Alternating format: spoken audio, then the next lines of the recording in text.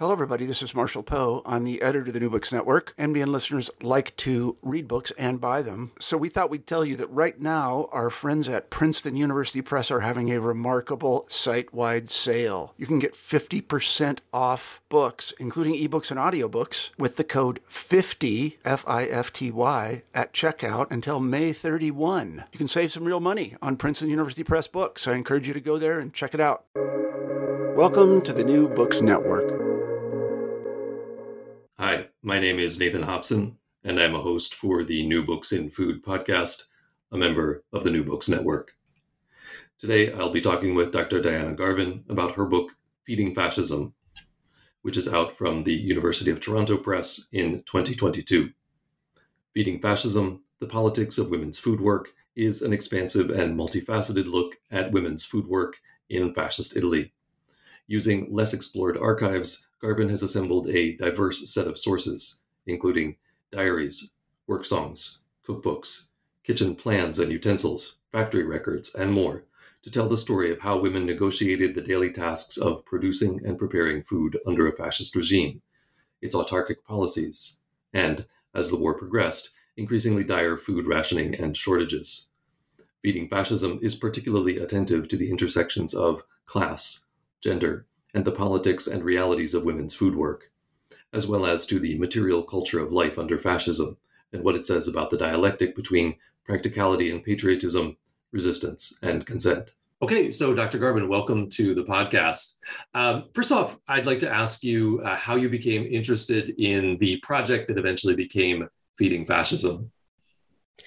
Of course. I began this project before I even knew what culinary history was. I loved to cook from when I was very small and had a beloved adopted grandma who had me making blueberry muffins from when I could sit upright. In high school, I wanted to learn how to cook from different chefs around Boston, where I'm originally from. So many folks spoke Portuguese, Spanish, Italian as their native language, and I started trying to learn languages in high school so that I could learn how to cook from these different people. As I did, they started handing me cookbooks and saying, well, you know, there's actually all this political history that's bound up in the ingredients and the preparations and the timing. So I had always looked at food as being something intensely political and had studied it onto college, into graduate school, but it really came out of a love of cooking. Oh, that's fascinating. I don't think I've ever sort of met somebody who had that experience of seeing food as political from so young. That's really interesting. And I think it shows up in the book. And in particular, I think also this interest in not only the politics of food, but how that intersects with gender is something that's very prominent from early on. And so I want to jump right into that because in your introduction, you lay out the approach that you're taking throughout the book to the politics of women's food work. And we're talking specifically about fascist Italy. And you lay out a couple of keywords and concepts, and I'm hoping you could unpack these for us just to get us started. So these are women's food work, tabletop politics, and then you have this interesting sort of juxtaposition of food as lens and fascism as magnifying glass. Let me start with women's food work, since that's something that comes up right in the title of Feeding Fascism and the Politics of Women's Food Work.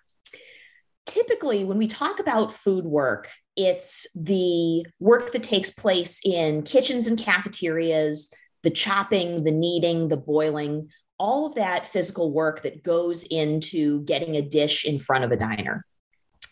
What this book is doing is trying to extend our definition of women's food work back a step closer to production. It looks at all the work that's involved in the factory creation of industrial foods like Perugina chocolates. It looks at the farm work that's involved in threshing grain and weeding rice paddies. And even more broadly, it looks at women's food work that happens in the body itself with breastfeeding. All of these different types of food work come together in the book. And they come together in a specific way because we're looking at Italy's fascist period. So that's the 20 odd years of fascist rule from 1922 to 1945, that's known as the Fascist Ventennio. And during the Fascist Ventennio, I argue that the regime approached cookery differently, that they take what I call a eugenic approach to food. So there's general agreement that food shapes the body. We know if we eat less, it makes the body smaller. If we eat more, it makes it larger. But during the fascist period, the regime was very concerned with the so-called health and prestige of the Italian race. And they took a eugenic approach to food. They wanted to change how the entire national body looked. And the way that they wanted to do that was by changing mothers' diets in order to change what the next generation of Italians in utero and then in the future were going to look like.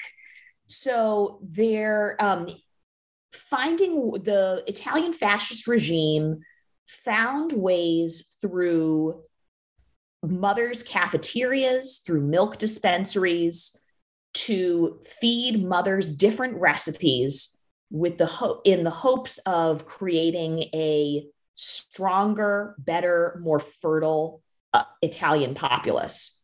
And all these ideas come down to a term called autarky.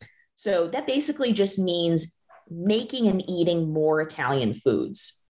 And I argue that this bid for eugenic cookery basically means treating national foodways as a recipe. So to prepare people as well as food.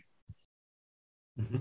Yeah, and one of the things that struck me in reading the book is how many echoes there were of some of the things that I've been looking at and thinking about pre-war, interwar Japan and food policy, nutrition policy. So this concept of eugenic cookery, which I hope we'll talk about a little bit more in chapter 1, was right up there. Although one of the fascinating divergences for me is I haven't seen much reference to things like breastfeeding, right? So this was really interesting for me to explore that as a new way for the state to sort of approach the body and the body politics of food and nutrition. Before we get into that chapter 1, which I want to do in just a second, though, you note in your introduction that the chapters are sort of put together in this iterative model, constructed place by place, object by object. And you've already started to touch on that, I think, a little bit in your explanation. Before we get to getting into that part of things, I want to jump to the epilogue, to the postscript, right? You write this really fascinating, what you call a note to future researchers. And this is where you stake out what I think is a very sort of common sense stance on primary sources and methodology. But I think it's also really informative for the audience to understand where you're coming from and where your sources are coming from, not least because you write that the book is structured around three core arguments, the first of which is about materiality and embodiedness. And so can you call this sort of note a fourth argument, and which is sort of how I was seeing it, right? And I'd like you to give us an overview of those four arguments, right, if we can call it that, and how they fit in with the topics that are central to feeding fascism: experience of working class women, intersections of autarky, biopolitics, and the implementation of fascist ideology in things like recipes, cookbooks, and also in the material, the built culture of kitchen architecture. Sure. Let me begin with the postscript, since that is a great lens into the approach to this book. It's called A Note to Future Researchers, and you can think of it almost as a bonus methodology section. I wrote A Note to Future Researchers with graduate students in mind. It's the advice that I would give to my own students as they're approaching their first research projects. It's essentially a guide to how to look at regional archives. Often, researchers of Italian fascism go to the same big state sites. So the Archivio Centrale dello Stato, it's basically a massive government archive in Rome. Sometimes we'll go to some of the big ministry libraries, again, also in Rome.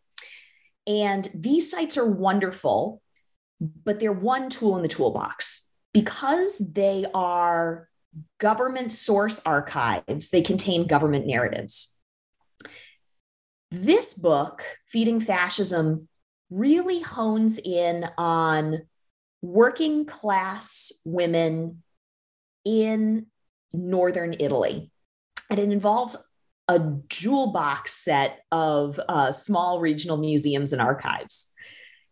So the question is, how do you find those? Part of what helped this book to come together was the idea that the people you study and the archives look a little bit alike. So this is a book that's full of objects and people, la cucina povera, the cooking of the poor, and none of that's going to be stored in a giant government archive. So my advice to future students, to future researchers who would want to look into these issues is to first mine the bibliographies and footnotes and also acknowledgement sections of the books they admire to get their first breadcrumb, the first place that they want to get back to. Once you have a foothold in some of these small archives, once you have, let's say, 2 or 3 to get started with, then I recommend that they leave lots of space for exploration. You need to budget time to physically get yourself out to these sites. So, for example, one of my favorite archives, the Diary Archive, is in Pieve Santo Stefano outside of Arezzo. For a time, there was one bus that left every Tuesday at 6 a.m. from this other small regional center. And woe betide you if you finished work within a week because there was no other bus. So it's keeping that sort of additional research consideration in mind, that there are special challenges to doing regional work. But there are special benefits too. And one of them is the amazing archivists and librarians and curators who run these sites. So the next step is, once you finally get out there, is not to rush. Making time to have a coffee with everybody on site. It is like getting to sit down with the most interesting book in the world. You get to have coffee with institutional memory. One place where that was particularly useful for me in the research was with the Museo della Figurina in Modena. This archive collects what's known as picture cards. So it's almost like baseball cards, but that were made to advertise food products. And basically, they collect anything that you can fit in your wallet, everything from miniature calendars to perfume samples. It's this amazing sensory archive. And given that I study women's food work, it was particularly useful in getting to some of the beautiful junk that that's around us every day, but that people never save, because everything about these objects tells you to throw it away. They're made of cheap cardboard, they're small, and they usually only survive because somebody forgot to throw them out. And that's how they end up in archives like this. So it is an argument for the value of going to these for the value of these archives and the need to treat them in a slightly different way than a large national archive. Yeah, and I think this sort of expansive view that you have of archival research is in the same way that you have this expansive view of sort of what women's food work is to begin with. It was one of the things that made this a sort of interesting multidimensional read. And that starts in chapter 1, which is towards an autarkic Italy. In this first chapter, you're looking at how fascist Italy's policies of food autarky underpinned those tabletop politics of the era. You talk about eugenic cookery here, and because you tell your story in this chapter in particular through some of these material objects, less, I think, some of the ephemera that you were just talking about, more sort of solid stuff in a sense, a lot of it. But I wonder if you could tell us about one or two of the objects that you're using to think about autarky, particularly just on a personal level. I was struck by the Autarkia bowl, which is figure 117 for those who are going to be picking up the book. It's both visually striking and it tells an interesting part of the story. The Autarkia bowl is one of my favorites. And in fact, I ran into one of its cousins at the Guggenheim when they did their futurism exhibit a few years back. It was seeing that bowl, which I had held first at the Wolfsonian Museum in Florida on my very first research trip ever as a grad. It was like watching a high school friend having made it to the Oscars, strutting down the red carpet. I wanted to wave at the bowl and say, "Hey, I knew you win." So these, all of these objects that are in the book, all of which have color pictures. There are over 83 really vivid images of bowls, pots, pans, ovens, toasters, kitchen architecture, and how it fits in with these broader city streets. That the autarkia bowl that you mentioned there is a really complex object. So it shows a piece of bad poetry from Benito Mussolini. I believe it says, "Love bread, hearth of the home, perfume of the dining room, love bread." So it's truly terrible. But this poem was absolutely everywhere in autarkic Italy. So again, autarky being this hyper production of Italian products, the goal of pushing autarkic production was so that Italy could be economically self-sufficient. If Italy didn't need foreign trade partners, then it could act with military impunity. And that's exactly what it did when it invaded Ethiopia, which was a fellow League of Nations member in 1935. So for a dictatorial regime, it's very helpful to be able to stand alone economically. Sanctions ensued, and that's part of the reason why autarky became even more entrenched. It became even more important for the regime to be able to produce enough food to not need to get along with other nations. One of the most important foods was bread, and that's why Mussolini has this terrible poetry about respecting, loving, and conserving bread. In 1926, so very early fascism, Mussolini launched the Battle for Grain. And it was the first of a series of propaganda blitzes, all known as battles: the battle for rice, the battle for grapes, the battle for citrus. If there was something that could be grown in Italy, Mussolini had a battle for it. Those campaigns were twofold. They aimed to get Italians to grow more grain where possible, and also to conserve it and to look for alternate foods, specifically rice, which is much more easy to grow in Italy. That part is fairly self-explanatory. Now, what's more where it gets particularly interesting is how this kind of plate was used in practice. So where did it come from? This is a decorative plate. It's got, in addition to the bad poetry, beautiful painting, large cornflower blue wheat shafts behind it, beautiful glaze, really shiny. It's oversized, and it has almost no marks of wear and tear. So what that suggests is that this plate was mostly used for display, that it was put up high on a shelf, rather than actually being used to hold bread on a dinner table.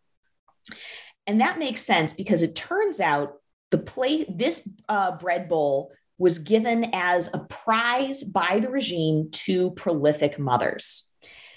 At different fascist rallies, and especially at Sagre, so these are basically newborn traditions. Fascism loves these.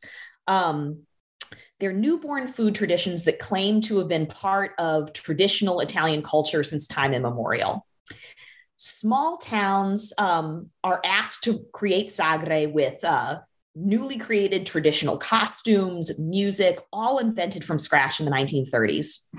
And at these festivals, fascist officials would give out bread plates as awards to mothers for having had 6 or more children.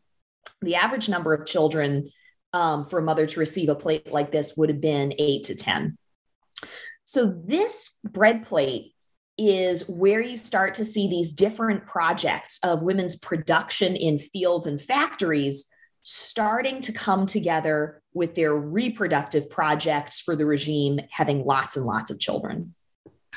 Yeah, and so this was one of the things that interested me about the way that you described this was this very performative aspect of fascism, whether it's the poetry, whether it's this really showy, gorgeous, I mean, it's a gorgeous piece, but these showy plates being given as prizes for these public events about having children and, it's all about this sort of public face of everybody doing fascism together, everybody doing autarky together.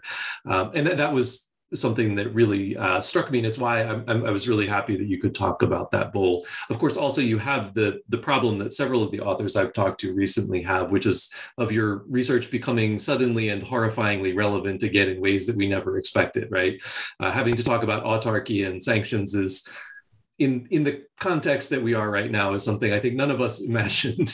So that must be sort of strange for you, I would assume. It's very eerie. I noticed it also, the two times it has struck me is first currently in terms of sanctions with Russia. And it struck me again quite forcefully thinking about parallels between the rise of Benito Mussolini and some of Trump's strongman tactics.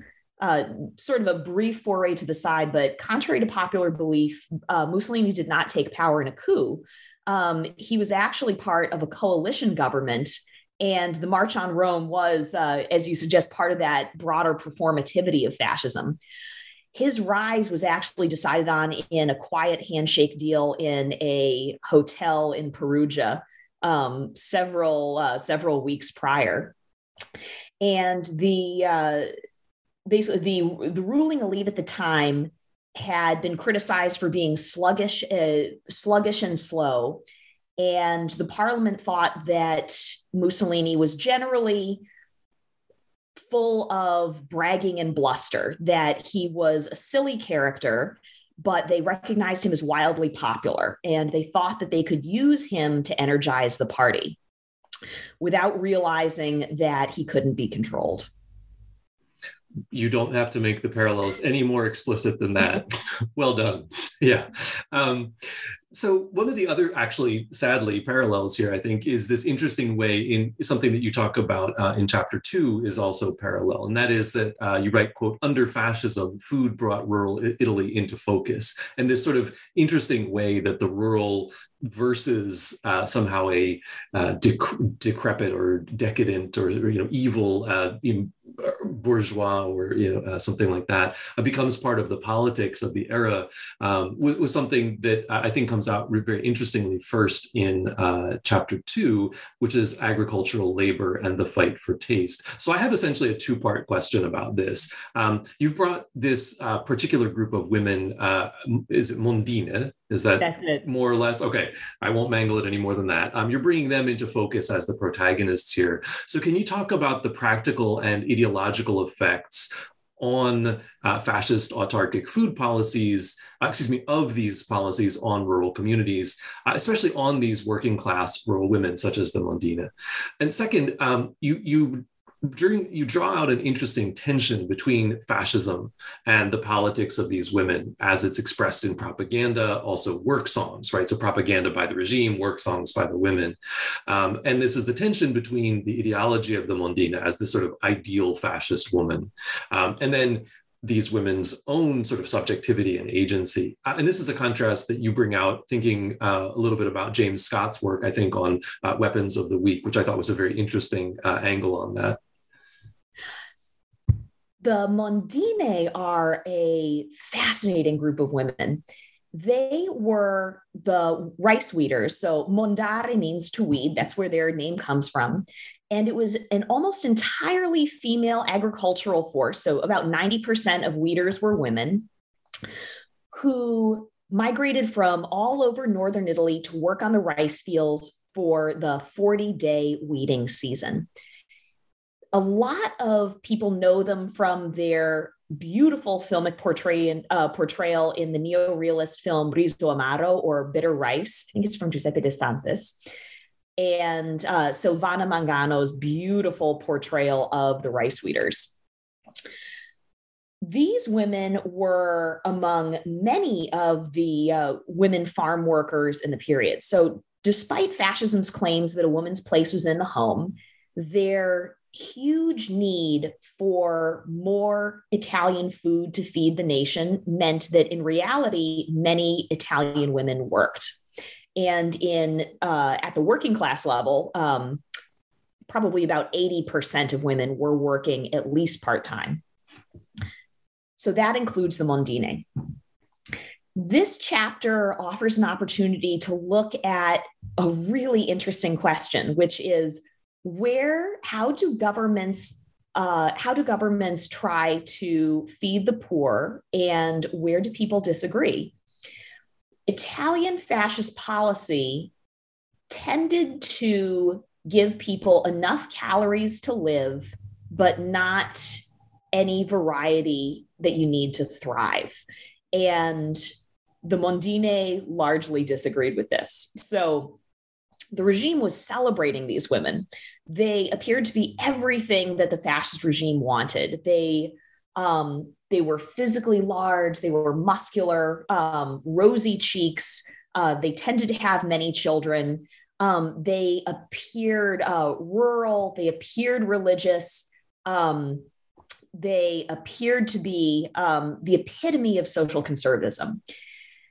The only problem is that they tended to vote as far left as humanly possible. So this is just in local elections, because they do not have suffrage until 1946, after the fall of fascism.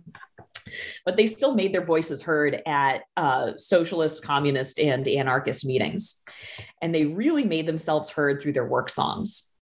So in order to keep their bodies up, even as their spirits lagged, doing their 8 hours of field work per day, they sang songs about the difficulty of rice weeding, and also their disgust for the regime, and in particular, their anger at its food policies. This book looks at some culinary protest songs, such as "No More Rice and Beans," in the morning there is milk, but no sugar. They go through the entire menu of the little bit that is provided, and then sing on and on of what is lacking. In addition to protesting through their songs, they also protested via foraging. So what this chapter looks at is some uniquely culinary forms of protest. And this is where James Scott's Weapons of the Week comes in. Foraging, I would argue, is one of the weapons of the week in that it can pass undetected by the landowner, but it offers a great benefit to the Mondine. And they had local rules for what you could and couldn't take or steal. In fact, they use those two words very carefully, taking versus stealing. Stealing, they only use if someone is pilfering from the landowner's stores, usually taking potatoes from the pantry, something like that. That they consider to be unethical. But they did believe that taking something from the fields where they worked was perfectly permissible. So that meant that there are many cases of them sneaking, let's say, wild bird eggs to drink fresh from the fields. Also aquatic animals like salamanders, like frogs. Apparently those are very tasty boiled with risotto, and there is a recipe in the book that comes from the Mondine for that. I haven't tried it myself. Apparently you have to skin them first. These recipes are important to the Mondine because they added variety to the incredibly monotonous diet of usually of year-old rice, which was about all the landowners would serve.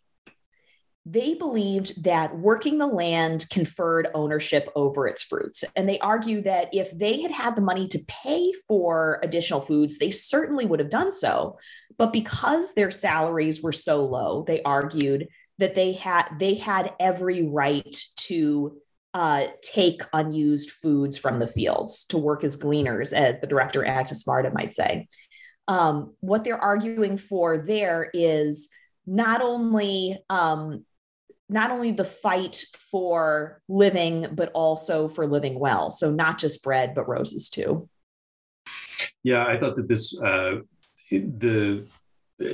the songs, as you point out in here, are often very sensory, which is interesting, for these people who are working with food, and the ways that they're improvising, so this bricolage morality of everyday life and common sense within this particularly, hardcore ideological regime, right, of fascism. I think was really interesting, that sort of flexibility of actual real everyday people on the ground, and sort of, finding ways to understand their worlds and get by. I have to say, I'm a little disappointed that your lockdown didn't, your new skills, not sourdough bread, but frog skinning would have been a great new skill to add to your repertoire. I missed out on a hobby. Yeah. I think we will, maybe next time. Yeah.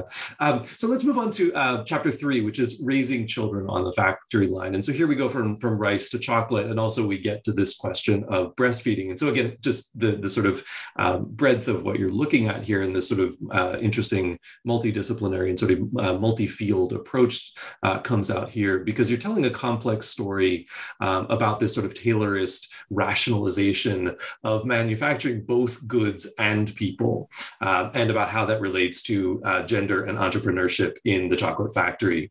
So I want to start with a quote from the OMNI, I'll let you handle the Italian, which is the National Bureau for the Protection of Maternity and Infancy, where this is a quote from you about the ONMI, excuse me. You say, its propaganda served to naturalize a factory-like vision of women's healthcare by casting breastfeeding and childbirth as forms of mass production belonging to the state. And by framing their interference as support for working class women, fascism found an insidiously overarching way to control bodies and their growth through breastfeeding. So I'd like to unpack this within the context of this narrative that you're laying out here of Taylorist breastfeeding and the industrialization of motherhood, the paradox of cottage industry, and the entrepreneurship in the time of fascism and its intersections with gender. This chapter throws open the doors of the Perugina chocolate factory. Part of what makes it so useful to look at is this is a factory that is founded and run by a woman, Luisa Spagnoli. You might actually know her not just from Perugina, which continues to produce those dark blue foil-wrapped Baci chocolates today, but also from the Spagnoli fashion house, which still makes sweaters. Those actually came out of this period, and just footnote there, because we could talk about that more, but her fashion also figures into the politics of fascist autarky. For this chapter, there are two overarching arguments. One of them is that fascism uses many policies in factory settings that are, at first glance, progressive. So things like introducing breastfeeding rooms to factories. If only we had some of those elements in factories today. But the problem is that they were incredibly regressive in their intent. None of this is aiming to actually improve the lives of the women. What it is trying to do is get as many hours out of a worker as humanly possible. And returning to that idea of eugenic cookery, it's also trying to seize every single good produced in Italy, including breast milk, as a property belonging to the state. So if a woman is working at the Perugina chocolate factory and has access to these breastfeeding rooms, and she is being fed by the company cafeteria, that provides this element of total control. So and this brings me to the second argument. So not only are these ideas, which are, again, apparently progressive, are actually used for surveillance and control. The other argument that I make here is the difference, turns on the difference between fascism as ideology, so what the state wanted to do, and fascism as state, what it actually did. When we look at Perugina and other private food companies, we see that fascist goals, like having total control over every aspect of people's lives, including what they were eating and how they were raising their children, was generally not something that the regime had a ton of success with. They didn't have enough funding. They didn't have enough infrastructure, particularly into the countryside. But you know who did have that kind of money and that level of control was industry. And given that fascism was providing financial incentives for private companies to at least herald its goals, like autarky and like pronatalism, I argue it was actually private companies that enacted a lot of fascist goals. And further, that private companies like Perugina were more successful than the state itself in entrenching fascism in people's everyday lives. Yeah, I think that last point is so important. It's something that we also talk about in the context of Japan, and to the degree to which there's this debate about whether it was fascist or not. There's also a degree to which there's a debate about whether it was authoritarian or not, and in what ways. And one of the difficult things about understanding these regimes is the degree to which not only government and government agencies and cutouts, but also the private sector and individuals and communities are also running with these agendas, right, where it benefits them, and also, as you point out, though, interestingly in the previous chapter, resisting them in very interesting ways as well when it suits their purposes. I was also reminded, the thing about breastfeeding. I was your point that it's this very regressive policy. It reminds me a little bit of the coffee break and the smoke break, right, where it sounds like you're getting a break, but you realize you're just putting stimulants in your body so that you can be the better worker. It had that sort of feel to it, right? But on a much more pervasive kind of level, because it's the mother's body, right? And building that next generation of Italians through breastfeeding.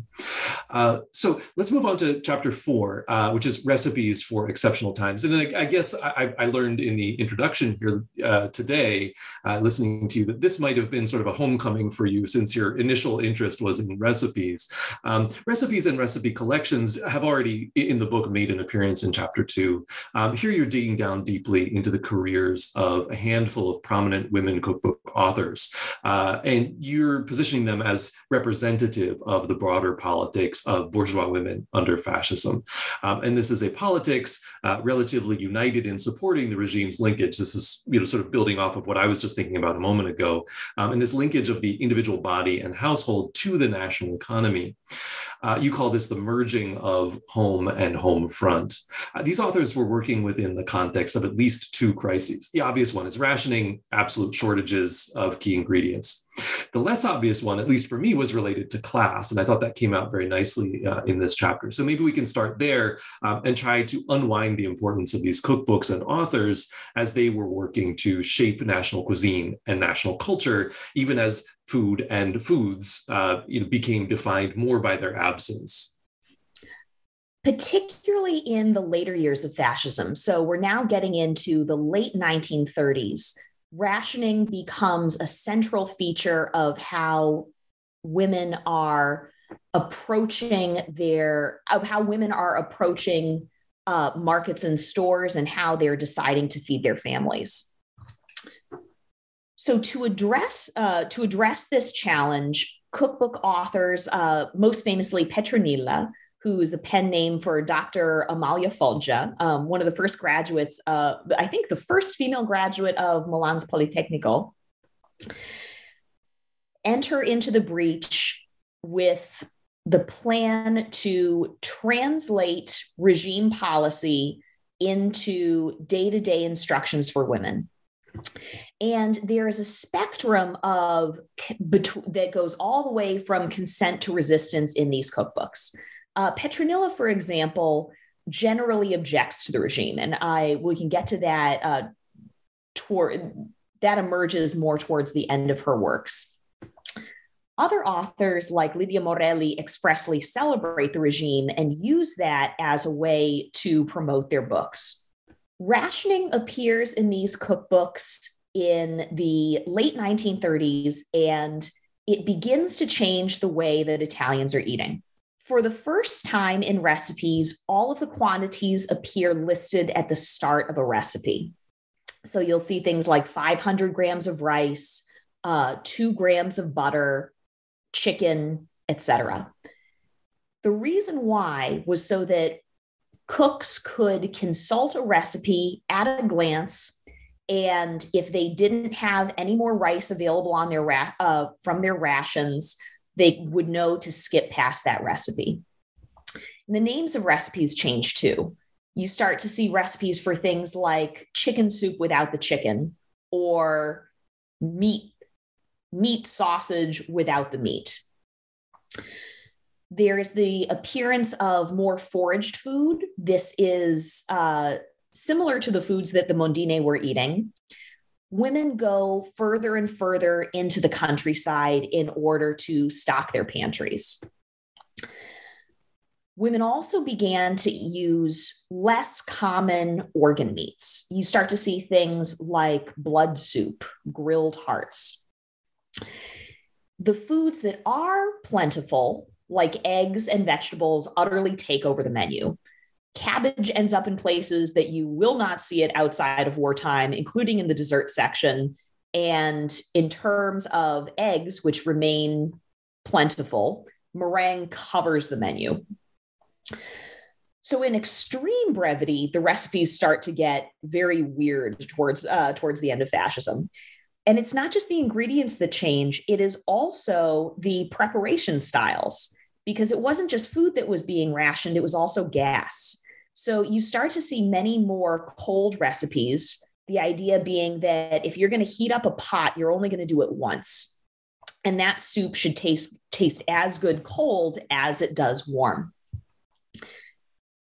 These are changes that we now have in recipes today, where we still have all the ingredients listed at the start, where we have cooking times and preparation strategies. So part of that push was rationing. But the other push, as you mentioned, is differences in class. In this period, the person who was cooking changed. Italy also experienced the servant crisis, in addition to many Northern European countries. And middle class and upper middle class women, for the first time, found themselves without a dedicated maid or cook and entered the kitchen to prepare their family's meals, really for the first time. They were utterly at sea, and a boom in domestic literature results to fill this to address this economic opportunity. It's these authors, I would argue, I would argue that these authors are using fascism towards their own professional ends. They're using fascism almost as fashion, as a way to make their work timely and to sell books. You'll see a number of recipes that open by decrying the sanctions and then offer comfort to middle-class readers, saying, but don't worry, I'm still going to show you how to save face when you have guests over. You will prepare something so elegant that people thought that you were not the one in the kitchen at all. Yeah, this was, again, sort of fascinating for me as somebody who's been for a while now working a little bit on some of the same period in Japanese nutrition policy and cooking. And a while back, I was looking at what's essentially the sort of Japanese National Nutrition Institute official cookbook, right, from the 1920s. And it's interesting how in some ways Japan was kind of ahead on that sort of quantifiable, tailorist approach to food. And again, but how also that changed so much in wartime. But the thing that interested me most, though, was this idea of having these middle-class women for the first time being faced with a kitchen. And it's at the exact same time that the kitchen itself is under such crisis because of rationing. And this actually gets us to chapter 5, where the kitchens themselves are also changing because of fascism, in terms of not just the kitchen as a sort of entity or ideological space, but as a physical built space.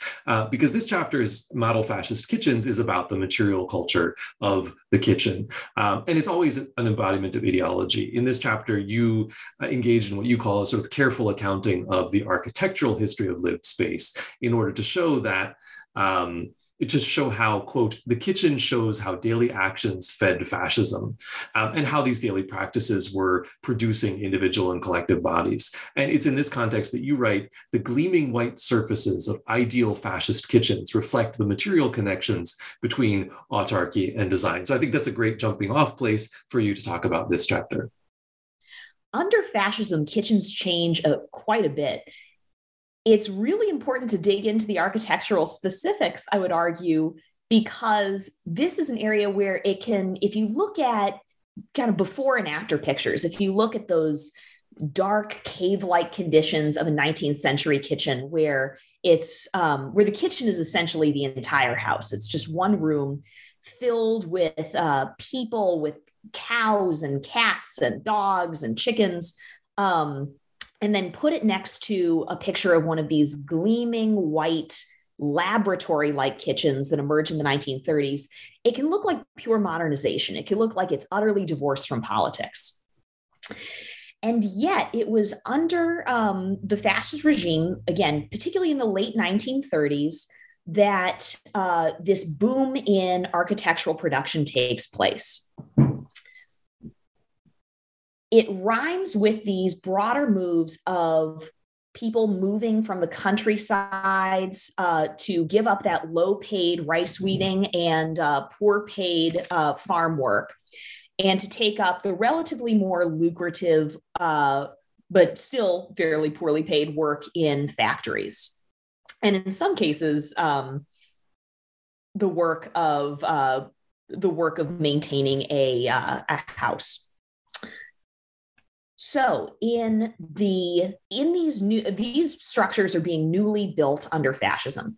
The exurbs of cities like Milan, Genova, Rome are swelling with new arrivals, and the regime builds new public housing projects in order to provide housing.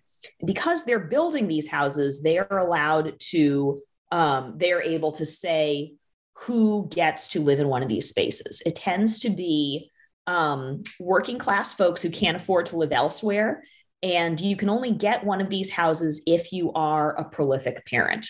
So that's one more way that pronatalism is figuring into these projects. And the regime also uses these kitchens in order to support their autarkic projects. All of that gleam is coming from autarkic industries. All of the walls are either blue or white panels produced by the ceramics industry in Emilia-Romagna. The floors are linoleum, that newly synthesized material coming from Milanese laboratories. And even all the pots and pans, instead of being the heavy iron or expensive copper of the past, they're all made from Italian aluminum. So all of that gleam and shine is speaking to Italian autarkic production. When we talk about food under fascism, we often stop at food itself, at how the dishes and ingredients were changing. But if you look at the kitchen, you can see that places like mining and chemistry and all of these other shadow industries that make stuff are actually involved in these big regime projects. And that gleam of fascism speaks to another project, and that is hygiene. These kitchens were built to be small sanitary laboratories where all you were going to do was produce a lot of food cleanly and quickly. Because the other face of the Italian pronatalist project of having lots of kids also means pushing down levels of infant mortality. And part of the way that the regime's trying to do that is by cleaning up houses on the inside. Lots of flow of air and water. It's the first time that you see electricity and hydraulics in a lot of public housing. And most importantly, the gleam of aluminum or ceramics or linoleum, that's the mark of daily cleaning. So if you're not constantly wiping down those surfaces, they show a mess really fast. And that's particularly important because the women who are living in these houses and who are working in these kitchens are likely to be beneficiaries of the mother's cafeterias, the milk dispensaries, all those food projects that are run by the state, where you receive food but on certain conditions. And one of those conditions is that you consent to visits from, they're actually called the visitatrici, the visitors. These were volunteers who were frequently the wives of fascist officials, upper middle class women who would visit the houses of working class women to see if their housekeeping was up to snuff. With all of these new autarkic materials, the regime could also support their pro-natalist projects because the fascist visitatrice, or the fascist visitors, sounds even more eerie, could tell the cleanliness of the apartment at a glance. That's fascinating. I actually, in something I wrote relatively recently, there was a wonderful newspaper article I came across about the same. They refer to them as oreki-reki, so the class of society, I guess, society with a capital S. We're doing tours of lower middle class, working class trash disposal during wartime, right? And it's the same, but it's the exact same idea. It's about hygiene and waste, right? And about this sort of monitoring of the practices of the lower classes, right, by society, capital S. It's just a really interesting overlap to see that. And the other thing that was interesting for me, just a huge corrective in my understanding of things, and maybe this is, problem with being an American, but I had sort of associated that gleaming chrome and aluminum and those surfaces kind of with the post-war American dream that got sold to Europe. And it was fascinating for me to realize that was actually part of the fascist politics and aesthetics of hygiene as well. So speaking of the post-war, which is what that is all about, in your conclusion, you go on to ruminate a little bit about the legacies of these fascist autarkic food policies on post-1945 Italy. You're not limiting yourself to just thinking about food as throughout the book. And one of my favorite observations in the conclusion is you say, ironically, the fascist fantasy of hyper-productive, streamlined, hygienic kitchen work materialized after the fall of the regime during the economic boom. And this, I think, pairs and contrasts nicely with your argument that under fascism, these things that were traditional were redefined as patriotic, both in very large scare quotes, but that after the war, what had been fascist foodways returned to being understood as traditional Italian foodways. This is part of the reason that it matters so much to look at women's food work writ large, because Italian food itself is famously conservative. It is very resistant to change. And as we see under fascism, what was poor becomes patriotic. So it's really, much of this is a simple recasting. There was always risotto. There were always large vegetable stews. What does change is actually the architecture around cooking, the shape of those kitchens, which are still in use today, and the patterns of factory work, all of those time motion studies that get into the kitchens, which then become small factories themselves. So the real legacies of this period are in how people cook and where, less than the food itself. It really is the feeding that stays, that it is such a invisible legacy of this period, and that is so worth looking at. Ruth Ben-Ghiat famously asked in a New Yorker essay, why are there still so many fascist monuments standing in Rome? And monuments are a little bit easier to recognize. So she notes that the fascist period was a period of intense architectural production. So a lot of stuff got built during this period. Sometimes people make this as part of an argument for fascism wasn't all bad. My counter argument would be, you can produce a whole lot of things if you don't value human life. It does make architecture a lot faster. But at what cost? So in any case, what she looks at with monuments, you could see this, all of this popular culture as being the other wing of that phenomenon, that there are still huge numbers of fascist kitchens in use in Rome, in Milan, in the urban exurbs. A lot of the farming policies stayed the same. So it's a lot of that infrastructure, the legislative junk, and the ways in which we feed, farm, and organize factory work that stayed. And so much of this is because, to return to the argument of Perugina, so many policies for how to approach work became naturalized during this very dark period. Yeah, well, unfortunately, dark period seems to be the place where we're going to be beginning to wrap up here. I hate to do that, but yeah. So, boy, we've it's hard to segue out of that. So, I do want to ask you before I let you go, what you're working on now in terms of a current project, if it's anything that's building off of this, or whether you've embarked on something new, like frog skinning or something like that.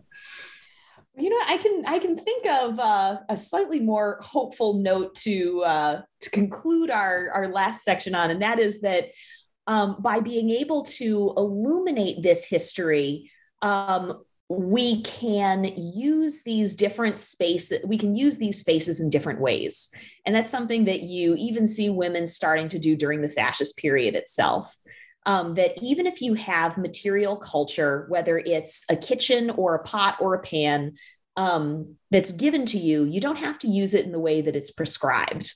And there are examples of creative misuse, more of those weapons of the week scattered across history. And those can be examples for how to continue to fight different forms of control today.